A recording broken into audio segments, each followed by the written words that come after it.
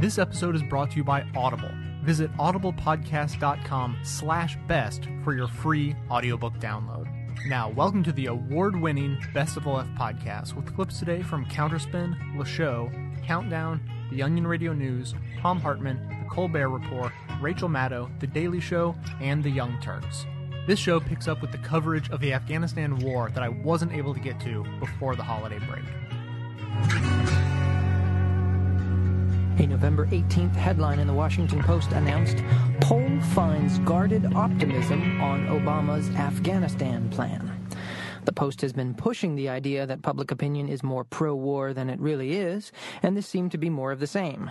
The Post had just conducted a poll on the war, and they reported on the findings, quote, "Asked to choose between a larger influx of troops to fight al-Qaeda and the Taliban and train the Afghan military, and a smaller number of new U.S. forces more narrowly focused on training, Americans divide 46% for the bigger number, 45% for the lower one," close quote. So apparently, to the Washington Post, the debate is between a smaller surge to train the Afghan military or a larger one to do that plus to defeat bad guys. It's not a huge surprise, then, that a lot of people would find the larger surge appealing if you put it that way. But does that resemble the actual debate going on over Afghanistan? And why exclude the option of sending no additional troops or bringing the ones already there back home? The Post has done this sort of thing before, crafting poll questions that make opinion on the war seem like an even split. Most other polls, asking more straightforward questions, show a public eager to end the war. It's clear that the Post's editorial page is strongly supportive of a troop surge. Is someone trying to make sure the paper's polling helps them make that argument in the news pages? We are young, hearted to heart, we stand. No promises, no demands. Love is a battle.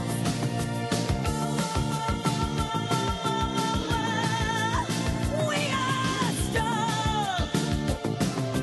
No one can tell us we're wrong. Searching our hearts for so long. Both of us knowing love is a battlefield. And now, ladies and gentlemen, a new, hopefully soon-to-be, copyrighted feature of this very broadcast.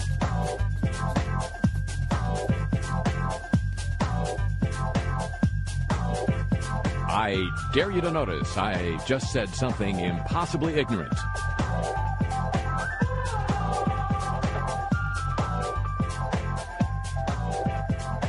We got two contestants today.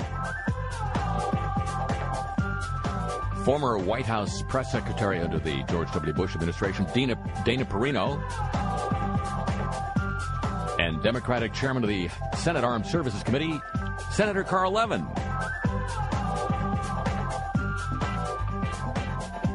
And both of them this week said, I dare you to notice I dare you not to notice I just said something impossibly ignorant. Sorry for flubbing the name of the feature. That's why it's not copyrighted yet. So first up, daring Sean Hannity not to notice that she just said something impossibly ignorant, former White House Press Secretary Dana Perino. There is one thing that I would say about Fort Hood that I feel very strongly about, which is, and I don't say this to be political, I think it matters a lot what we call it. And we had a terrorist attack on our country. And we should call it what it is because we need to face up to it so that we can prevent it from happening again. I agree with you. And, why won't they say what you just so simply said? It's, they want to do all of their investigations. I don't know all of their thinking that goes into it, but we did not have a terrorist attack on our country during President Bush's term. I hope they're not looking at this politically. I do think that we owe it to the American people to call it what it is. We did not have a terrorist attack in the United States under the Bush administration, but let's call it what it is. Did Sean Hannity notice? He did not.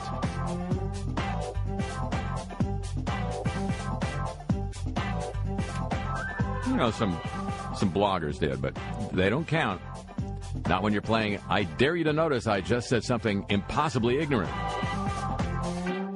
And now, on one of the Sunday morning yak shows on Face the Nation, Senator Carl Levin, Democratic chairman of the Senate Armed Services Committee, responding to a question from moderator of Face the Nation, Harry Smith, asking about the strategy of Afghanization of the Afghan war. Can we really turn it over to the Afghan army? Is that really a plausible solution?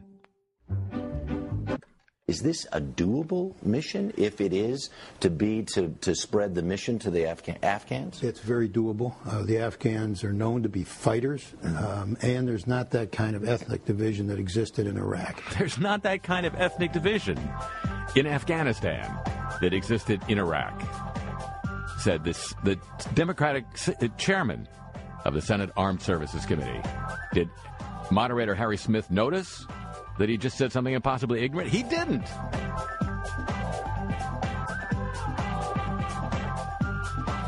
Senator Levin, do the words Tajik and Pashtun ring a bell? Thanks for playing this week's edition of I Dare You to Notice I Just Said Something Impossibly Ignorant.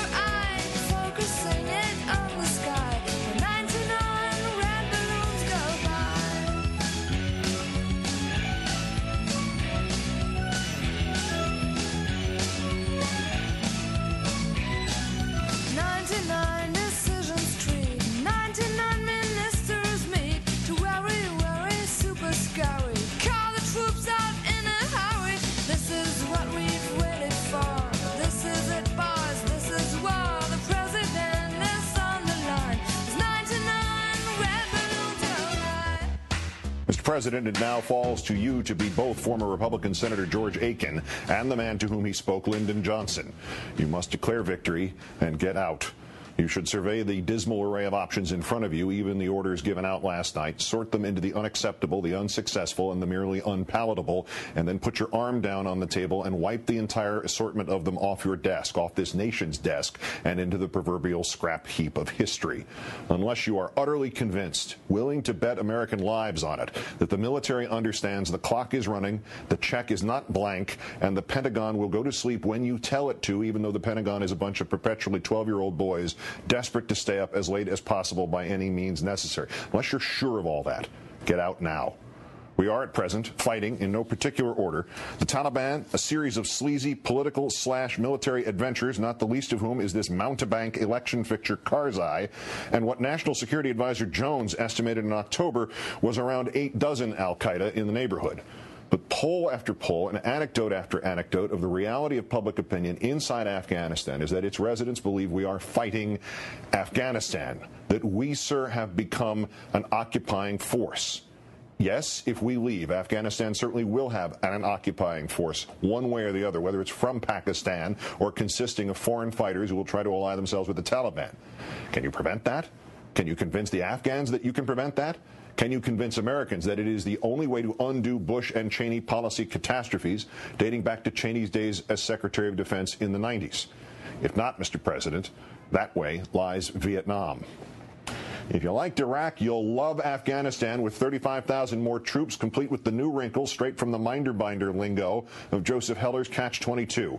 President Obama will be presenting an exit strategy for Afghanistan, the exit strategy that begins by entering still further. Lose to win, sink to swim, escalate to disengage. And even this disconnect of fundamental logic is predicated on the assumption that once the extra troops go in, when the president says, okay, time for adult swim, generals, time to get out of the pool and bring the troops with you, that the Pentagon is just going to say yeppers. The Pentagon, often to our eternal relief, but just as often, sadly, to our eternal regret, is in the war business. You were right, Mr. President, to slow the process down once a series of exit strategies had been offered to you by men whose power, and in some case livelihoods, are predicated on making sure all exit strategies, everywhere, forever, don't really result in any serviceman or woman actually exiting. These men are still in what the belly of what President Eisenhower so rightly, so prophetically christened the military-industrial complex. Now and later, as these civilian gray eminences with retired next to their names, formally lobbying the House and the Senate, informally lobbying the nation through television and the printed word to engage here or serve there or invest everywhere, they are, in many cases, just glorified hardware salesmen.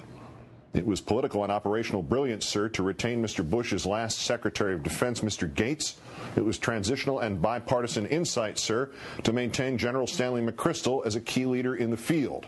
And it was a subtle but powerful reminder to the authoritarian-minded war hawks like John McCain and the blithering idiots like former Governor Palin of the civilian authority of the Constitution. It was a picture drawn in crayon for ease of digestion by the right to tell our employees at the Pentagon to take their loaded options and go away and come back with some real ones. You reminded them, Mr. President, that Mr. Gates works for the people of the United States of America, not the other way around. You reminded them, Mr. President, that General McChrystal is our employee, not our dictator. You've reminded them, Mr. President. Now, tonight, again, remind yourself. Stanley McChrystal.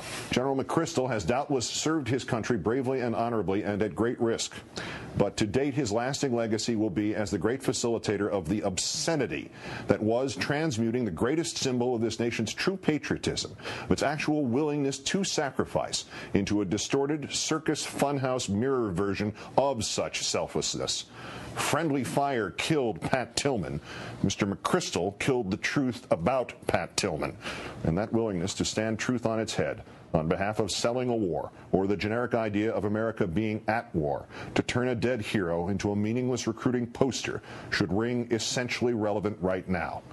From the very center of a part of our nation that could lie to the public, could lie to his mother about what really happened to Pat Tillman, from the very man who was at the operational center of that plan, comes the entire series of plans to help us supposedly find the way out of Afghanistan. We are supposed to believe General McChrystal is not lying about Afghanistan? Didn't he blow his credibility by lying so obviously and so painfully about Pat Tillman? Why are we still believing the McChrystals? Their reasons might sound better than the ones they helped George Bush and Dick Cheney fabricate for Iraq, but surely they are just as transparently oblivious of the forest. Half of them insist we must stay in Afghanistan out of fear of not repeating Iraq, while the other half, believing Bush failed in Iraq by having too few troops, insist we must stay out of Afghanistan out of fear of repeating Iraq. And they're suddenly sounding frighteningly similar to what the Soviet generals were telling the Soviet politicos in the 1980s about Afghanistan. Sure, it's not going well. Sure, we need to get out. We all see that. But let's first make sure it's stabilized, and then we get out. The Afghans will be impressed by our commitment, and will then take over the cost of policing themselves, even though that cost would be several times their gross national product. Just send in those extra troops, just for a while. Just 350,000. I'm sorry, did I say 350,000? I meant 35,000. Must be a coffee stain on the paper. Mr. President, last fall you were elected, not General McChrystal, not Secretary Gates, not another Bushian drone of a politician, you, on the change ticket, on the pitch that all politicians are not created equal. And upon arrival, you were greeted by a 3-mile island of an economy, so bad that in the most paranoid recesses of the mind, one could reasonably wonder if the Republicans didn't plan it that way, to leave you in the position of having to prove the ultimate negative, that you had staved off worldwide financial collapse, that if you had not done what you so swiftly did, that this economic cloudy day would have otherwise been the biblical flood of finance. So much of the change for which you were elected, sir, has thus far been, understandably, if begrudgingly, tabled, delayed, made more open-ended. But patience ebbs, Mr. President. And while the first 1,000 key decisions of your presidency were already made, and already made about the economy, the first public, easy to discern, mouse or elephant kind of decision becomes public tomorrow night at West Point at 8 o'clock. You know this, Mr. President. We cannot afford this war. Nothing makes less sense to our economy than the cost of supply for 35,000 new troops. Nothing will do more to slow economic recovery. You might as well shoot the revivified auto industry or embrace the John Boehner healthcare reform and spray tan reimbursement system. You know this, Mr. President. We cannot afford this war. Nothing makes less sense to our status in the world than for us to re-up as occupiers of Afghanistan and for you to look like you were unable to extricate yourself from a military Chinese finger puzzle left for you by Bush and Cheney and the rest of Halliburton's henchmen. And most of all, and those of us who have watched these first 9 months trust both your judgment and the fact that you know this, Mr. President, unless you are exactly right. We cannot afford this war. For if all else is even, and everything from the opinion of the generals to the opinion of the public is even, we cannot afford to send these troops back into that quagmire for second tours or thirds or fourths or fifths. We cannot afford this ethically, sir. The country has for 8 shameful years forgotten its moral compass and its world purpose, and here is your chance to reassert that there is, in fact, American exceptionalism. We are better. We know when to stop making our troops suffer in order to make our generals happy. You, sir, called for change, for the better way, for the safety of our citizens, including those citizens being wasted in war for the sake of war, for a reasserting of our moral force. And we listened. And now you must listen. You must listen to yourself. Listen to your heart when he's calling for you. Listen to your heart. There's nothing else you can do. I don't know where you're going, and I don't know why. But listen to your heart before you tell him goodbye.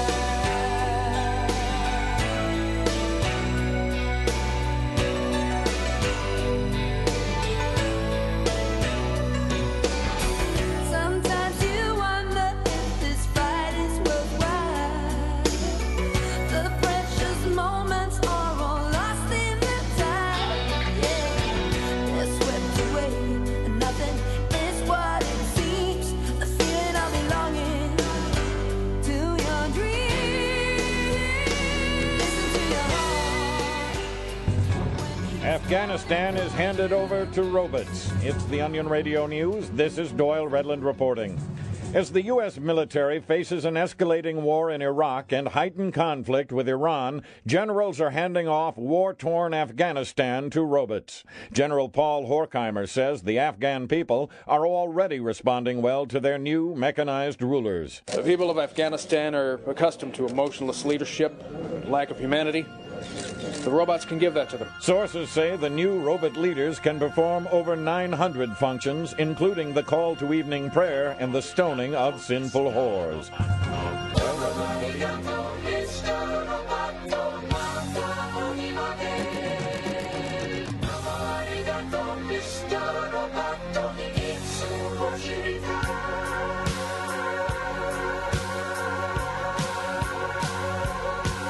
You're wondering who I am. Secret, secret, I've got a secret. Machine or mannequin. Secret, secret, I've got a secret. With parts made in Japan. Secret, secret, I've got a secret. I am the modern man. I'm disappointed with President Obama's speech last night. It reminds me of Nixon's decent interval. We just need a decent interval in Vietnam, just a short time, and to prop up the government in the South, and they'll take care of everything. Right. And he started his speech by saying that we were attacked by essentially Afghanistan when we weren't. The planning for 9/11 was done in Spain and in Germany, and in Falls Creek, Virginia, and in Tallahassee, Florida. And it was done by Saudis, and it was paid for by Saudis and by the ISI in Pakistan. And I don't, you won't hear Afghanistan in any of that. And this, of course, according to the president's own, the former president, but now, Obama, the 9/11 Commission. I mean, this is the official story, that 9/11 didn't come out of Afghanistan. Now, sure, you've got training camps, you've got people learning how to use a machine gun.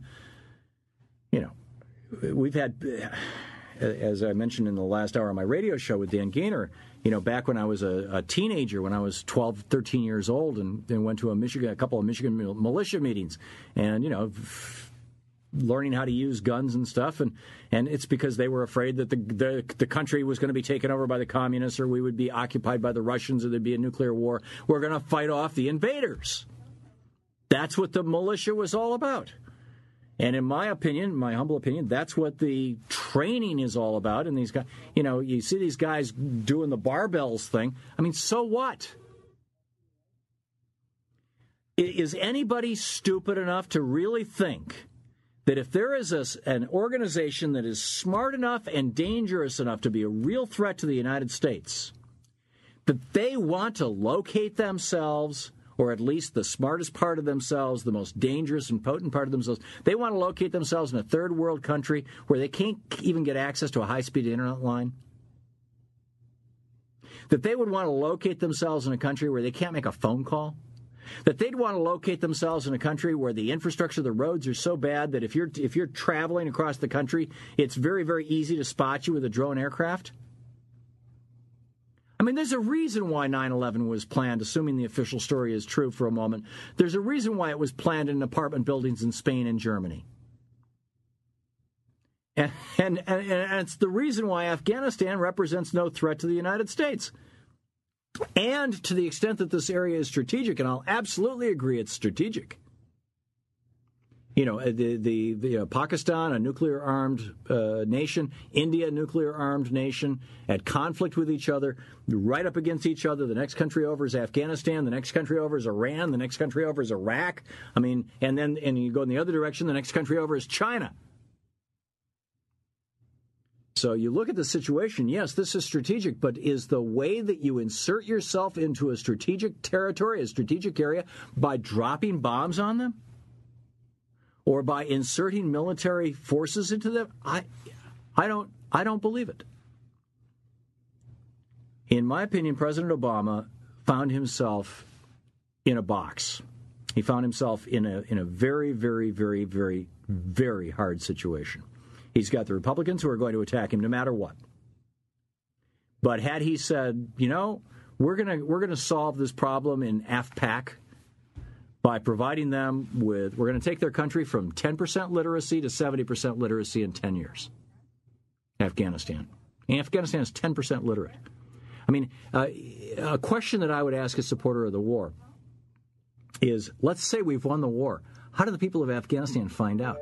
They can't read the newspapers, right? There's massive illiteracy, for example. So, number one, I would say, let's do this right. Let's rebuild. If we're going to do nation building, which is what we're apparently committing to, let's do it.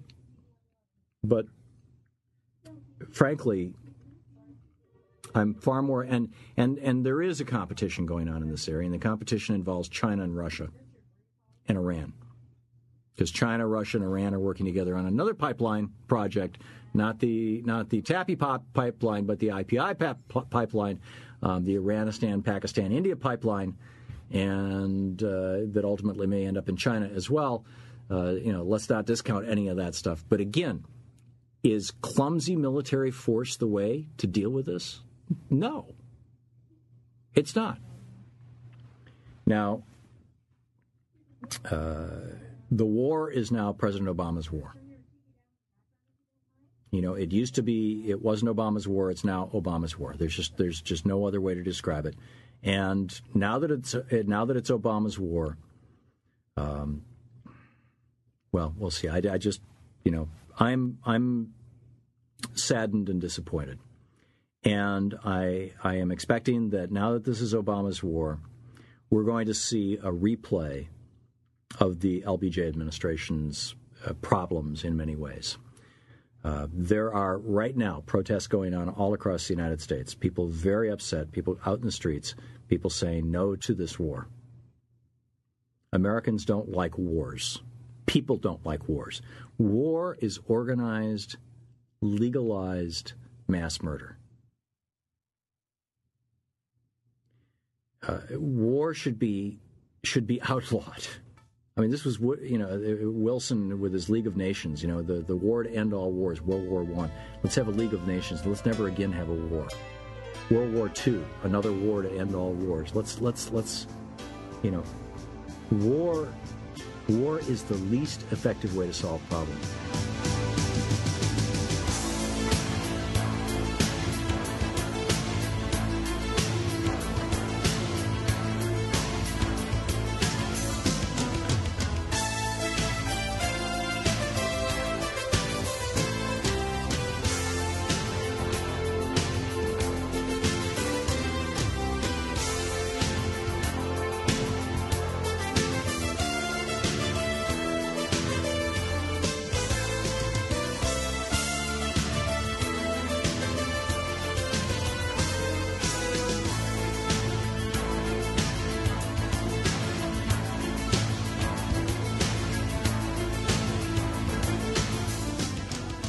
For months now, I've been criticizing President Obama for dithering about what to do in Afghanistan.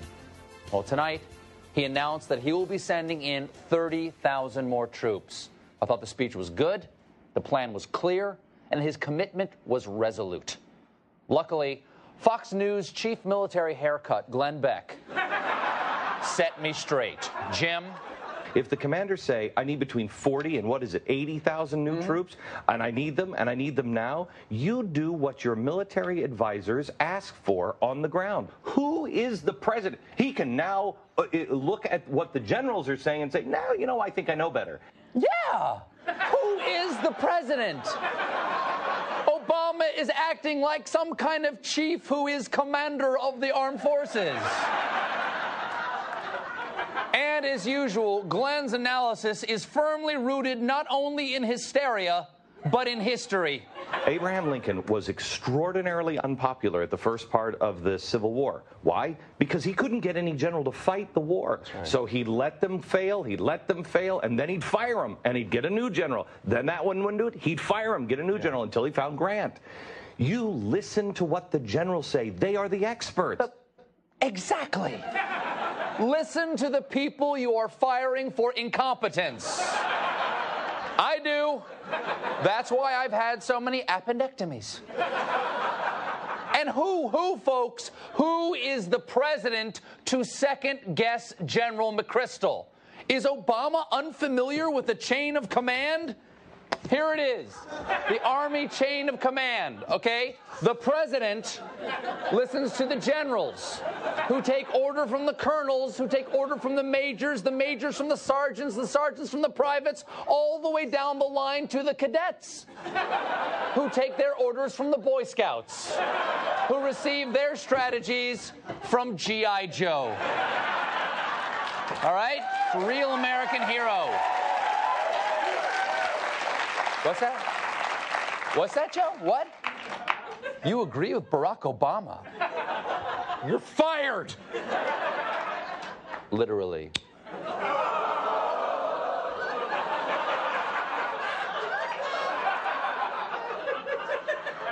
Later. And I'm replacing you with My Little Pony. What's that? What's that, Pinkie Pie? What's that, Pinkie Pie? What's that? You agree with Glenn Beck? Good girl. Obama, listen to your generals. I never meant to be so bad to you. Audible is supporting this episode, which I love because I've been using Audible for years. They have tens of thousands of titles, including audiobooks, newspapers, magazines, radio, TV, and premium podcasts.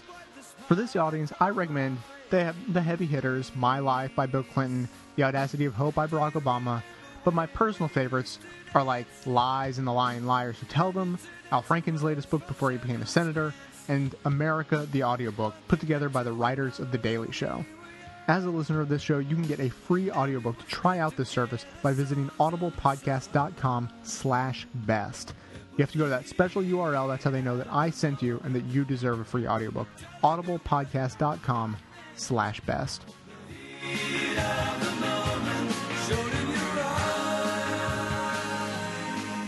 The very day before Mr. Obama's speech tonight, former Vice President Cheney gave an interview primarily about Mr. Obama's Afghanistan plan, in which Mr. Cheney accused the U.S. president in legalese of treason, and revealed not for the first time that the vice president who failed to fight terrorism had instead personally succumbed to its most insidious aspect, panic. In a 90-minute interview yesterday with Politico, Mr. Cheney revealed that unlike authentically tough people, he is still so panicked that he still mistakes acting tough for being tough and makes the corollary error that failing to act tough implies that you are weak. Because apparently in trashing America's president the day before a vital foreign policy speech, Mr. Cheney cannot conceive that displays of grace and humility might arise instead from actual grace and humility. There's a guy without much experience who now travels around the world apologizing. I think our adversaries, especially when all of that's preceded by a deep bow to the head of government or whoever he's visiting, I think they see that as a sign of weakness. What did you think when Nixon bowed to Hirohito? The guy is the president of the United States, and if as a former elected official you can't summon up just the boilerplate, grim respect your former responsibilities still demand, maybe you should just shut up, dick. Perhaps betraying just how effective terrorism has been against Mr. Cheney, he described himself as both worried and beginning to get nervous, blaming Mr. Obama's policies for his lack of nerve, his deficit of courage, despite the fact that his own doctor has said, quote, there was real fear throughout Mr. Cheney's office after 9/11. Former vice president even imagines others feeling his fear, claiming Afghan citizens, after 8 years of Bush-Cheney dithering, will suddenly now switch sides out of fear if America says, as the president did tonight, it may one day leave. So cowardly is Mr. Cheney, in fact, that he trembles at the thought of an accused terrorist coming to New York City in chains. So lacking in faith is Mr. Cheney, or simply an understanding of America's strength, that he revealed he is afraid not of what a free terrorist might do, but of what a captured terrorist might say. Our al-Qaeda adversaries out there are going to think that this is a great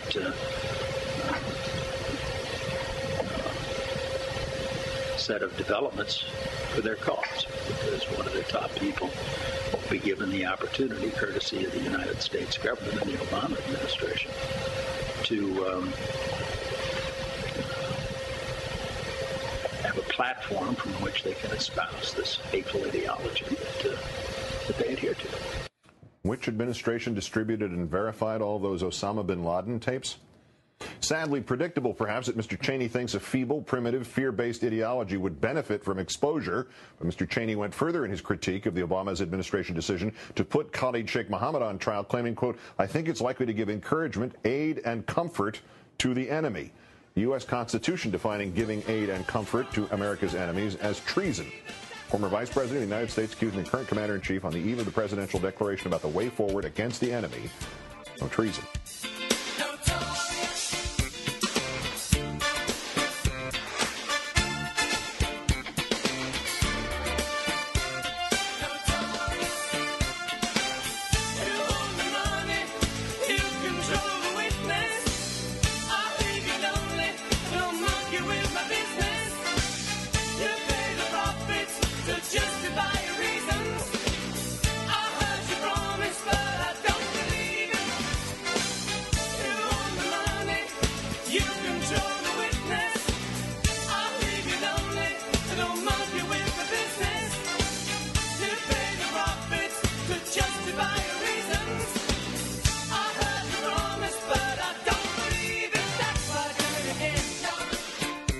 And as Commander-in-Chief, I have determined that it is in our vital national interest to send an additional 30,000 U.S. troops to Afghanistan. We're in Afghanistan to prevent a cancer from once again spreading through that country. But this same cancer has also taken root in the border region of Pakistan. To abandon this area now and to rely only on efforts against al-Qaeda from a distance would significantly hamper our ability to keep the pressure on al-Qaeda and create an unacceptable risk of additional attacks on our homeland and our allies. Tonight at 8 p.m. Eastern, this year's Nobel Peace Laureate escalated the war in Afghanistan for the second time in just the first year of his presidency. In March, you will recall, this president announced that his new administration had concluded a careful policy review of the options available in Afghanistan then, and had decided to send 21,000 more troops. To put that first escalation in context, this is what American troop levels were like 8 years ago, the first December after we invaded. See that little tiny blip down there on the left? This is how they changed over time, all through the Bush administration and through, frankly, the election of Mr. Obama. This is what's happened during President Obama's first year in office. And this is what he's just announced he's going to do by next summer. And then 9 days after that, he flies to Oslo to get his Nobel Peace Prize. The president's speech tonight at West Point, in a way, is an awkward bookmark to the previous president's famous West Point speech when the Afghanistan war was only 8 months old, not 8 years old. Our war on terror is only begun. But in Afghanistan, it was begun well. Turns out that wasn't very true. And 8 years later, the next president is stuck explaining his choice among all the, frankly, pretty bad options available to fix Bush's supposedly begun well war.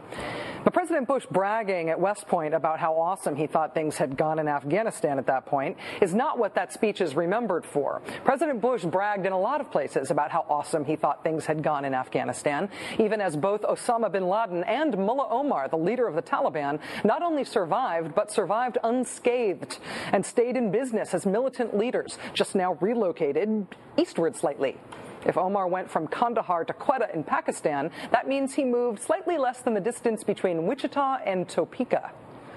No, President Bush's West Point speech is remembered not because he was uniquely wrong in his comments there about Afghanistan itself. He was wrong a lot about his comments about Afghanistan itself. That speech is remembered because it was at West Point where he unveiled what may have been the single most radical thing about his presidency. Do you agree with the Bush doctrine? In what respect, Charlie? The Bush, well, what do you interpret it to be? His worldview? No, the Bush doctrine, enunciated September 2002, before the Iraq War. President Obama tonight spoke at the site where President Bush unveiled the Bush Doctrine, the proclamation that the United States would no longer reserve the right just to wage war against countries or forces that threatened us, but that we would wage war to stop the emergence of threats in the future. If we wait for threats to fully materialize, we will have waited too long. The war on terror will not be won on the defensive. We must take the battle to the enemy, disrupt his plans, and confront the worst threats before they emerge. Before they emerge. Before they emerge. We must confront threats that might happen someday. And thus was born not only the justification for, in the name of 9/11, attacking a country that had nothing to do with 9/11, but also the maximalist Bush Doctrine concept of America at war globally, indefinitely, against anyone at our own discretion. Our security will require transforming the military you will lead. A military that must be ready to strike at a moment's notice in any dark corner of the world. We must uncover terror cells in 60 or more countries. All nations that decide for aggression and terror will pay a price. The Bush Doctrine was probably the single most radical thing about the Bush presidency because it dropped the requirement that the United States actually be threatened before we'd start a war with someone. Instead, saying that if we just thought we might be threatened sometime in the future, that would be justification enough for us now to start a war. It is a really radical concept, if you think about it, not only about war, but about us, about America. And it may have survived the Bush presidency. President Obama tonight explaining his second escalation of the war in Afghanistan, announcing that the 32,000 Americans who were in Afghanistan when he took office will become 100,000 by next year. A war reborn in what the president is describing as his own image, his own strategic terms, but which is justified fundamentally by what sounds like the Bush Doctrine. The administration admitting that we are not actually threatened now as a nation by Afghanistan. Obviously, the good news that Americans should feel at least good about in Afghanistan is that the al-Qaeda presence is very diminished. The maximum estimate is less than 100 operating in the country. No bases, no ability to launch attacks on either us or our allies. No ability to attack us or our allies. Afghanistan poses no threat to us. And yet, our war there is being doubled and tripled in size. Why? It's because we think there might be a threat from Afghanistan in the future, if a safe haven for terrorism there reemerges in the future. In other words, if we wait for threats to fully materialize, we will have waited too long. We must take the battle to the enemy, disrupt his plans, and confront the worst threats before they emerge. Is the massive escalation of the war in Afghanistan announced tonight President Obama's own implementation of the preventive war Bush doctrine that Sarah Palin couldn't understand and that no one's really been able to justify? This war is not about threats to the United States from Afghanistan. To the extent that it is justified by preventing threats to us from emerging from Pakistan sometime in the future, that's preventive war. That's the Bush doctrine in all its Orwellian extremism. To the extent, though, that this war is not about some potential future threat, but a real current one, like the president described tonight, a current one that, he didn't say it bluntly, but he meant it, one that exists in Pakistan. To the extent that our 100,000 troops in Afghanistan are there simply to backstop and contain the real war against the real threat next door in Pakistan, then tell me this, how are we fighting our war in Pakistan? We're fighting it using the CIA, which effectively functions as a fifth secret branch of the U.S. military now. They even have their own Air Force. They are a fifth secret branch of the military now, which our civilian leaders, as a matter of policy, do not answer for. They don't even bother explaining what they're doing. Do you remember when Secretary of State Hillary Clinton was questioned about our secret CIA drone war when she was recently in Pakistan? At the same time, the drone attacks are still going on in the Waziristan.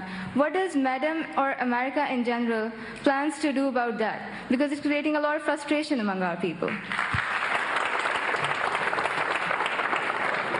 Well, I will not talk about that specifically, but generally, let me say that there's a war going on. The Pakistan Parliament, of course, has also requested that these drone attacks be stopped, yet they continue, and the Pakistani people have begun to resent them and associate them with U.S. policy towards Pakistan as a whole. Well, I think what's important here is that there is a war going on, as several of you have said. And I won't comment on that specific matter. I won't comment on that specific matter. I won't talk about that specific thing, but there is a war. That war, the secret one. Because CIA actions, even when they're a war, are covert and deniable. If the real war is Pakistan, and we're fighting this war not to prevent some threat to us in the future, not as an extension of the Bush doctrine, but rather to respond to a real threat now, why are we fighting it with our secret military that we don't admit to? Why are we fighting it with our CIA? Maybe there will someday be an Obama doctrine to replace the Bush doctrine. If that's going to happen, then first the Bush doctrine needs to be ended. No more wars to prevent future threats that may or may not emerge. But secondly, at some point, this president will need to be able to explain and take the credit or the blame for his real wars that right now are still getting only a no comment. If I get drunk, well, I know I'm gonna be the man who gets drunk next to you. The members of the Best of the Left podcast are the wind beneath my wings. Their donations of as little as $5 a month are what allow me to keep this show on a steady schedule twice a week instead of just once as it has been in the past. In return, members receive access to the Best of the Left Raw feed, where they receive all of the clips that end up in the show, plus bonus material that doesn't make the final cut. And content in the Raw feed is delivered in its original video format when available. If you appreciate the service that this show provides, please consider signing up for a membership at bestoftheleft.com.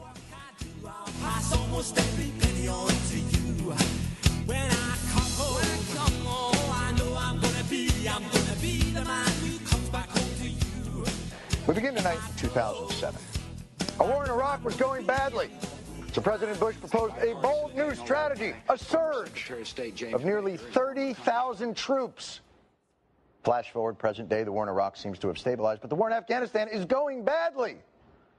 But this time, the problem will be tackled by a bold new leader with the audacity to change hope into what we were waiting for, which, yes, we can! What shall his answer be? I have determined that it is in our vital national interest to send an additional 30,000 U.S. troops to Afghanistan. What the 30? What is 30,000 troops the military equivalent of 2 Advil? No matter what the problem there, what do you got a problem there in Afghanistan? 30,000 troops. If it doesn't work, call my service. Unless they've gotten to him. Maybe he's giving the same surge speech that Bush gave. No, that's crazy, John. That can't be happening. If that were the case, he would open with some type of 9/11 reference. On September 11th, 2001, 19 men hijacked 4 airplanes and used them to murder nearly 3,000 people. Oh, don't worry. He said 9/11. You'll get your nickel. Gets a nickel. Now, at least...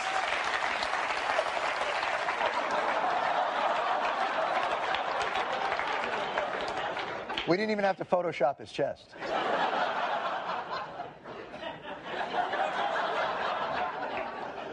Well, at least Obama's not dipping into Bush's well-worn bucket o' fear.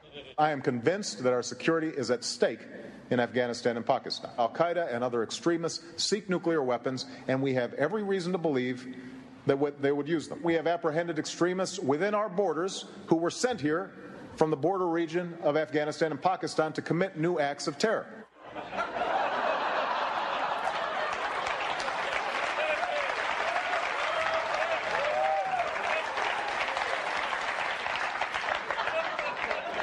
Sorry, what was that? I didn't hear anything after you said extremists within our borders. If you're really channeling Bush, let me hear some of that absolutist rhetoric. Our cause is just, our resolve unwavering. Our cause is just, our resolve unwavering.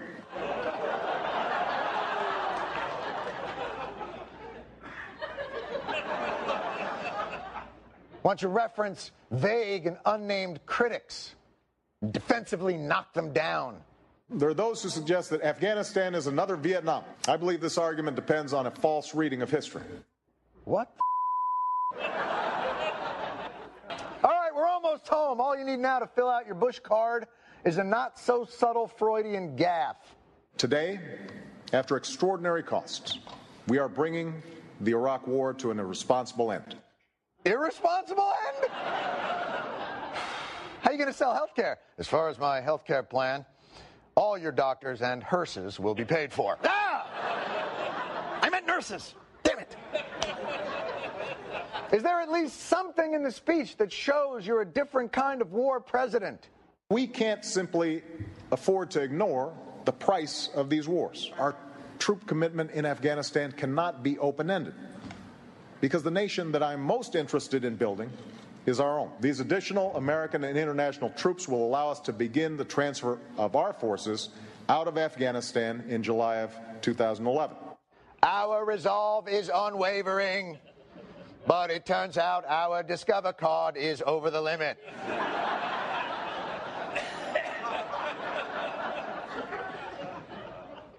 So bottom line, last night, all right, he wasn't necessarily Bush, but he certainly wasn't the communist Kenyan Obama we've heard so much about lately.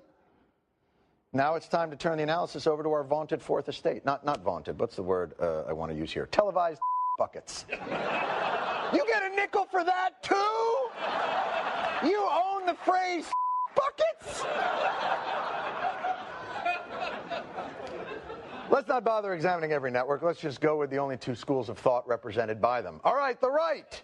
They hate Obama because he's all style over substance. Let's say how this speech played with them. And I think it was one of the worst speeches I could imagine in support of the right policy decision. It was badly delivered. He was aspirational rather than being inspirational. I think you might need a new teleprompter with some Energizer Bunny batteries in it. I didn't hear Winston Churchill. I didn't hear Ronald Reagan. Not exactly the Gettysburg Address. I'm sensing a no-win. By the way, wasn't the Gettysburg Address?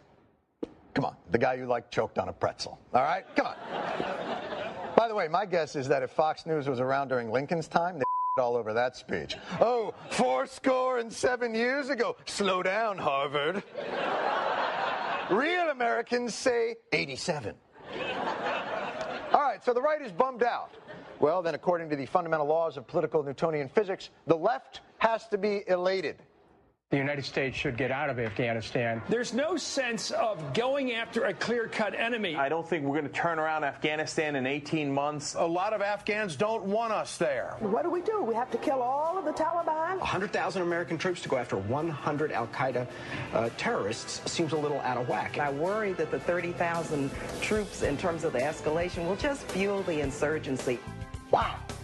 So the right hated the style and the left hated the substance.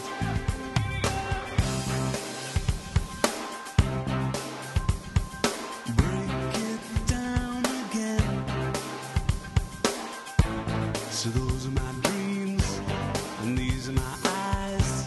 Stand tall like a man. It's on like a horse. When it's all mixed up, better break it down.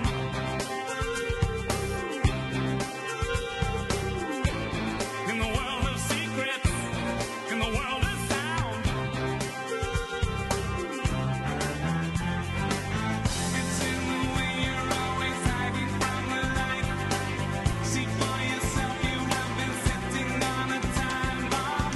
No revolution, maybe someone somewhere else could show you something new about you and your renaissance. And all the love in the world won't stop the rain from falling, wasting being underground. I wanna break it down.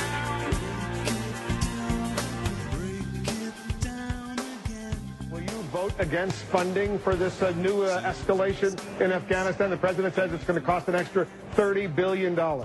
Absolutely. You know, I started to raise this question in the Christian Science Monitor before we even knew who the new president was going to be. I didn't like the idea of the buildup that started late last year and that put us up to 60 or 70,000 troops. I've been warning that this doesn't make sense, and in fact that it may destabilize Pakistan, which many people agree with, and yet they're moving forward with it without any, I think, serious regard for the regional consequences of this huge troop buildup. You know, of course, very good point there. I want to go back to one quick thing that Wolf Blitzer said in the earlier clip. He said, well, what if we leave Afghanistan and we lose? I mean, what a simplistic way to look at it. Okay, if we leave Afghanistan at any point, we lost. Now, we're leaving Iraq, so is that a loss? Anytime you ever leave a country you invaded, is that a loss? What does it mean to lose and to win? I mean, to even frame it that way is so silly. It bothers me. But let's keep it going. I want to do one more Feingold, actually. I'm going to skip to clip number 8 here, and he's going to explain why the timeline to withdraw is not sufficient. Let's hear him out on that. Then they can start withdrawing in July of 2011. In other words, a temporary surge and then the beginning of the, I guess, exodus. Is that something unacceptable to you? Well, yes, because all you've got here, people are calling it a timeline. My timelines I've seen involve several points along the line. It doesn't involve one point in the future that could involve just withdrawing one American troop. There's no sense at all of how long we'll stay there. The withdrawal doesn't even begin for a year and a half, and then there's absolutely no commitment to finishing the withdrawal. It simply says we'll begin a withdrawal. So, you know, it's nice to hear the word, the notion that we might not be staying there forever, but there's no meat on the bones. And so that troubles me a great deal. You have this huge surge of troop buildup without any clear exit strategy. And my question is, what are we going to accomplish?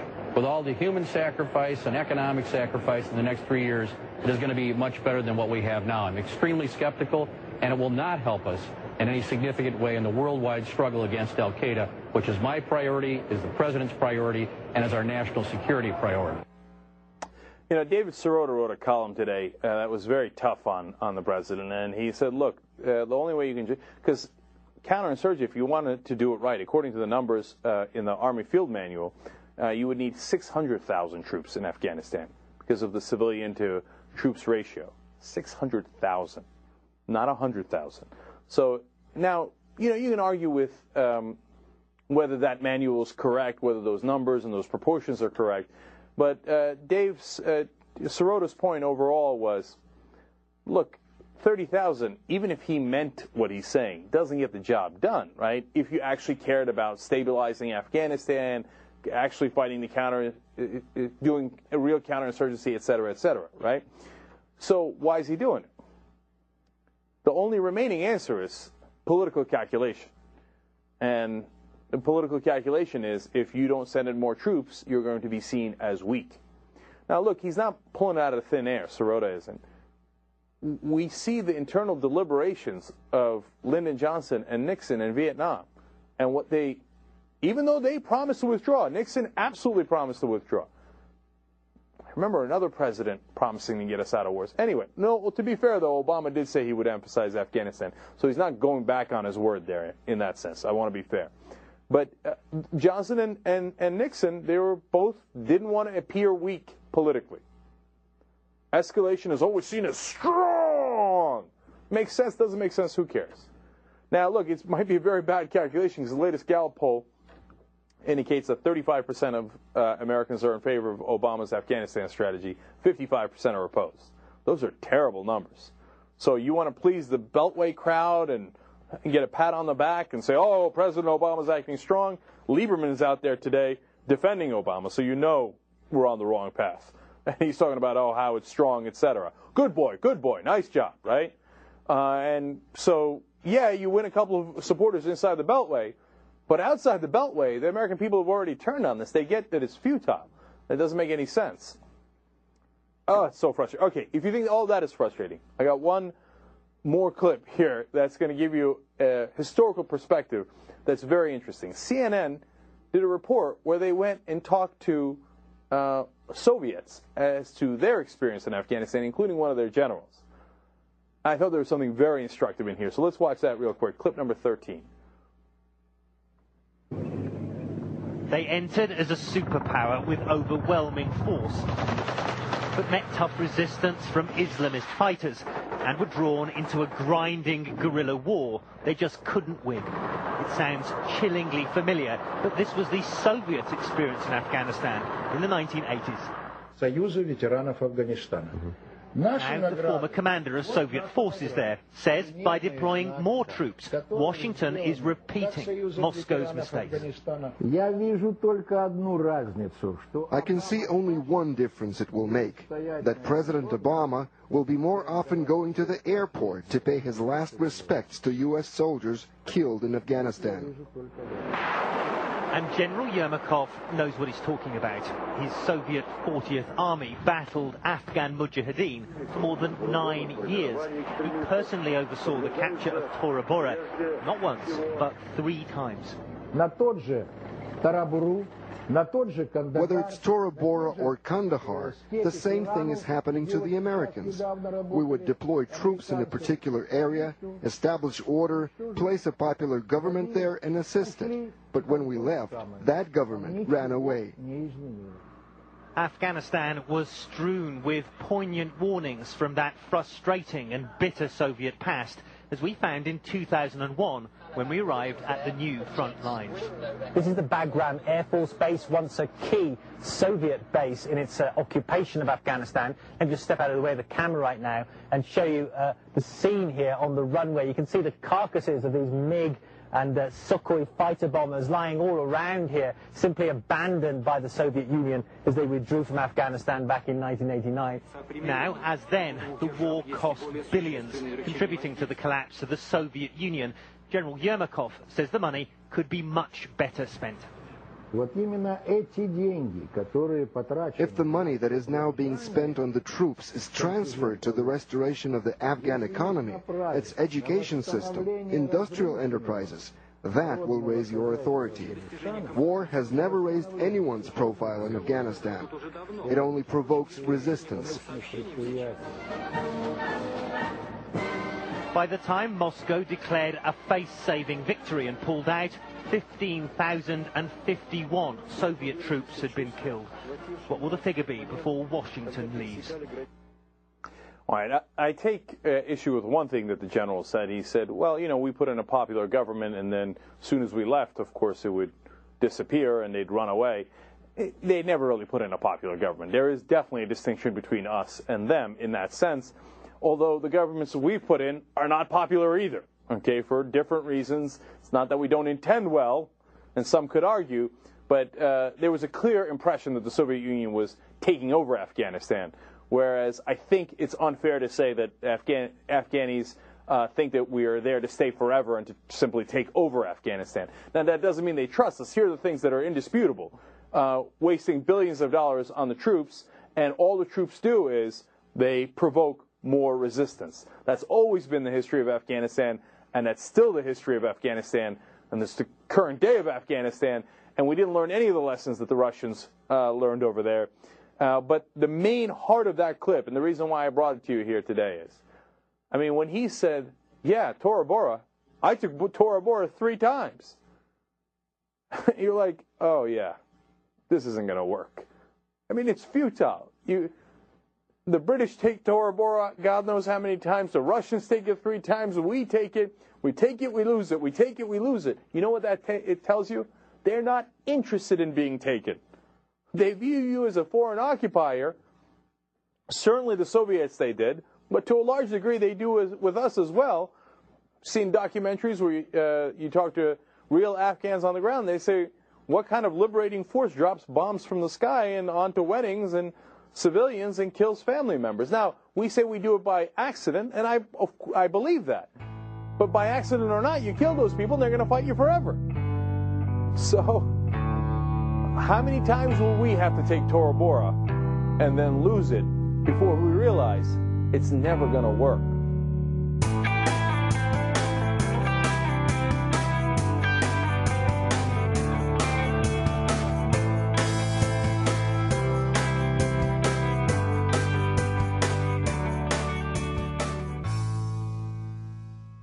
Thanks for listening, everybody. And boy, it is excellent to be back. It kind of feels like coming out of hibernation. As I got started working on the show this week, I was feeling kind of hungover, and I don't even drink, but just this overwhelming feeling of grogginess, and like I could barely even remember how to work. But I muscled through and came up with a show. Now, the answer to the question you have is I was going for the 80s theme to be very subtly reminiscent of the Russian war in Afghanistan, which took place primarily during the 80s. You get it now? Oh, yeah, that's a little clever. All right, yeah. So anyways, now on to more important things. Next up is Best Produced. These are the top 2 categories. We're into the last 2 categories of the night. And really, these shows are what we consider the best of the best. They're the shows that really get the most scrutiny when it comes to reviewing the categories, making sure that the shows are really reaching a standard as far as website design, basically making it easy for a host to contact the shows, clean RSS feeds, you name it. We look at multiple categories, and these 2 categories, the People's Choice and the Best Produced, really contain what I consider the top 20 shows that have been nominated this year. And remember, number of nominations do not necessarily indicate whether a show made it into these top categories because of our grading criteria. But anyway, Best Produced. Best of the Left, Film Riot, Inside the Magic, MuggleCast, NFL Rants and Raves, Outside the Cinema, Radiolab, SDR News, The Signal, This American Life. And the winner in Best Produced for 2009, congratulations, goes to the Best of the Left. Great podcast. If you haven't followed it, this is a show that is widely followed by a number of people, and they've done a great job. They've been here year after year producing great content. And I don't know if they're going to call in or not. We will see. And I feel bad that some of these shows have not connected in tonight, but you can only do what you can do, reaching out as much as you can reach out. But if you're a Best of the Left fan, make sure you reach out to them and congratulate them on their win tonight. And of course, we wish them luck next year in the 2010 People's Choice Podcast Awards. Okay, so that happened, and that's fun, obviously. Now, if you recall, I was in Copenhagen for the Climate Change Summit talks, and that happened to coincide with the awards event for the Podcast Awards. So what you just heard, that little segment, happened for me somewhere around 3:30 in the morning, which is why I didn't attend live. So actually, the way I found out that I had won was when I woke up the next morning, I had a thank you email from Cenk Huger of the Young Turks in my inbox, thanking me for encouraging them to enter into the podcast awards because they had also won. And then he mentioned offhandedly, congratulations on your win as well. And I said, oh, well, look at that. Apparently I won, because that's what Cenk said in his email. So a huge congratulations to the Young Turks for also winning their podcast award, the Best Political Podcast, and a huge thanks to all of you who voted and to the Young Turks for encouraging their listeners to support our show as well. So it's just a big, huge, successful, progressive love fest at the Podcast Awards this year.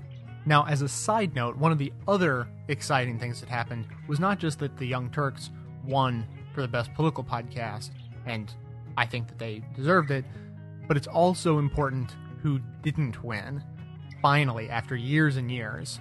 And to illustrate that, I'm just going to play a clip from the Young Turks and their reaction. You know, in the Podcast Awards, we were up against, you know the whole story, Rush and Bill Maher and all those guys, but also against Free Talk Live, and they're actually a juggernaut in this category. They got a lot of fans, and they're very active, so they vote. In fact, they've won that Best Political Podcast for 4 years in a row until this year. Mm-hmm. And he put up a post on his website, okay? One of the hosts did, okay? Okay. Oh, we won 4 years in a row. Okay, Anna's so competitive. So. No, okay, go. All right, he says, I have said numerous times on air, I use the Best Political Podcast Award daily in marketing the show. I try to portray to advertisers that, yes, we do have around 500,000 radio listeners, but those radio listeners are not nearly as responsive and valuable as our podcast listeners. But we lost the Best Political Podcast Award by a hair's breadth, and I can no longer say truthfully, Free Talk Live is a nationally syndicated radio show broadcast on 60 radio stations coast to coast and voted the #1 political podcast for 4 years running. I have the little plastic trophy sitting here right in front of me to prove it. I would like to add some ideas as to what I can say now that might be just as motivating or as close as I can get. Oh, that breaks my heart. Anyway, I enjoyed it because I confess, and I'm the bad guy, but there was a little like, oh, this guy really, they tried really, really hard, and we still won. So that felt a little good, and we tried hard, so to be fair to them, right? And they had won 4 years in a row until this year. Okay, all right. We're the bad guys. Okay. We might have gotten the most votes for any podcast based on the video we're about to play, okay? This is the video of us winning the award, it's not much of a video, it's mainly audio, of the podcast awards themselves, and it has information in there that I did not know before. So let's watch that. Shows up our best of the left. Common sense, electric politics, free talk live, left, right, and center. Peace, freedom, and prosperity. Real time with Bill Maher. Rush 24/7. Shire Network News, The Young Turks. And I'm going to tell you, before I flip the switch here, this probably was the most heated voting of all categories. And I think the winner should be very, very, very proud because he was able to outgun some of the big guns. Congratulations in the political category to the Young Turks. They did a great job. My goodness, it was a battle. And all of those shows received huge, huge numbers of votes. Congratulations to the Young Turks. So there we go. And then he continues talking for a couple more minutes about the Young Turks.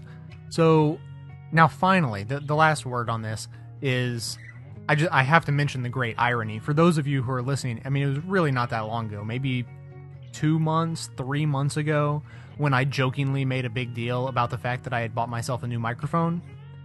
Well, for anyone who heard me say that and recalls, you will appreciate all the more that the prize that I won for winning the Best Produced Podcast Award is, of course, a brand new microphone. And not only a brand new microphone, but actually a brand new microphone from the same company that I just purchased my new microphone from. And it's that much more bitter for me because at the time that I bought the microphone, I knew that I'd be entering the podcast awards, and I knew that the award for my category was a new microphone, and I was so confident that I wouldn't win that I went ahead and bought the microphone anyways, even though I considered not buying it. I considered waiting just to see if maybe I would win, and then I wouldn't have to buy one. I was so confident that I would lose that I went ahead. Oh well, lesson learned on that, I guess. I'm not sure what lesson. Some lesson was learned, though. So that pretty much wraps up for today. Obviously, this show went long, playing the clips at the end here, but I actually have to do a dedicated plea for donations. Obviously, I talk all the time about how important memberships are, and for anyone who wants to throw in a couple of bucks for donations, all of it is a huge, huge help, and it helps keep the show going. In that, I've made this a part-time job. I really sincerely depend on the kindness of individuals who make donations, or any listener who actually signs up to do recurring donations through the membership program. And obviously, those donations are contingent on the fact that I keep doing the show, clearly. And this past month turned out to be a huge exception to the regular schedule. I was planning on doing a small vacation just for the holidays, as anyone would expect me to, and then the business trip to Copenhagen combined with it, and it just turned into a massive amount of time, so like 3 weeks going by without a new show, and that giant hole in the production schedule also blew a giant hole in the number of donations that came in throughout December. So I this occurred to me when a friend of mine was talking about their Christmas bonus. I said, "Oh, Christmas bonus. Yeah, I've heard of those. That's, now that I think about it, I kind of took a big Christmas pay cut." So anyways, I don't normally like to do this. I like to just have it be part of the natural flow of the show that I talk about memberships and donations. But today, at the end of the year, the very last show of 2009, I just want to do a dedicated request that if you have any holiday cheer left over, or you want to have one of your New Year's resolutions be to support progressive causes in some way, a donation to the Best of Left podcast goes an enormous length. I mean, a $5 donate, you should see me receive a $5 donation. It's like fist pumping time. I every single bit that comes in is a huge help, because it allows me the time to do this show, and I love doing the show to death, and I couldn't do it without you guys. So enough said about all that. Donations, of course, can be made through the website at bestofleft.com. So that is it for today, and of course you can support the show not only financially, but also just by spreading the word. Tell 5 friends, tell all your friends. Make sure to mention that we just won a major award. Of course, I had that phrase stuck in my head because I just watched A Christmas Story the other day. Many of you will appreciate that. I think I'd probably prefer the microphone to the giant leg lamp, but could be a toss-up. By popular demand, I want to let you know that we have a P.O. box available. You can send anything you want to it. Send it to me, Jay Tomlinson, at P.O. Box 3451, Washington, D.C. 20010.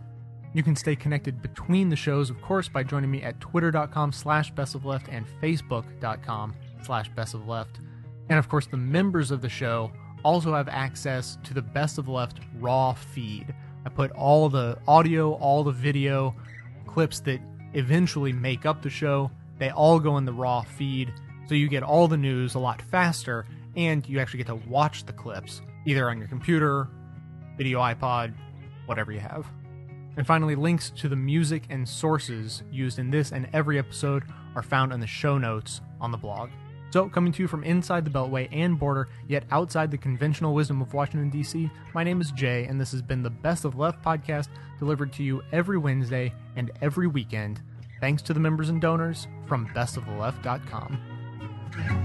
Lines are black and white, 'cause you took apart a picture that wasn't right. Pitch burning on a shining sheet, the only maker that you wanna meet. A dying man in a living room, whose shadow bases the floor. Who'll take you out any open door. This is not my life, it's just a fond farewell to a friend. It's not what I'm like, it's just a fond farewell. Hi, my name is Mike. Can I have your ears for a real short rant? This message is totally unsolicited. In fact, the only way you could be hearing my message right now is because Jay heard this very same recording and gave me a little space. So, thanks, Jay. Hey, talk about penny pinching in this economy. I've whittled down a normal middle-class existence to my current bare-bones income, and I do it on early Social Security retirement. That's 25% less than regular Social Security. $5 is a lot of money to me, but I consider it important enough to give those dollars to Jay every month to further his great program, the twice-weekly Best of the Left podcast. So if you could possibly squeeze a subscription into your budget, do it. Hey, if I can come up with a $5 every month, I think most people can. And if you can't, keep listening, do those free things that Jay asks you to do, and then subscribe when you can. Thanks.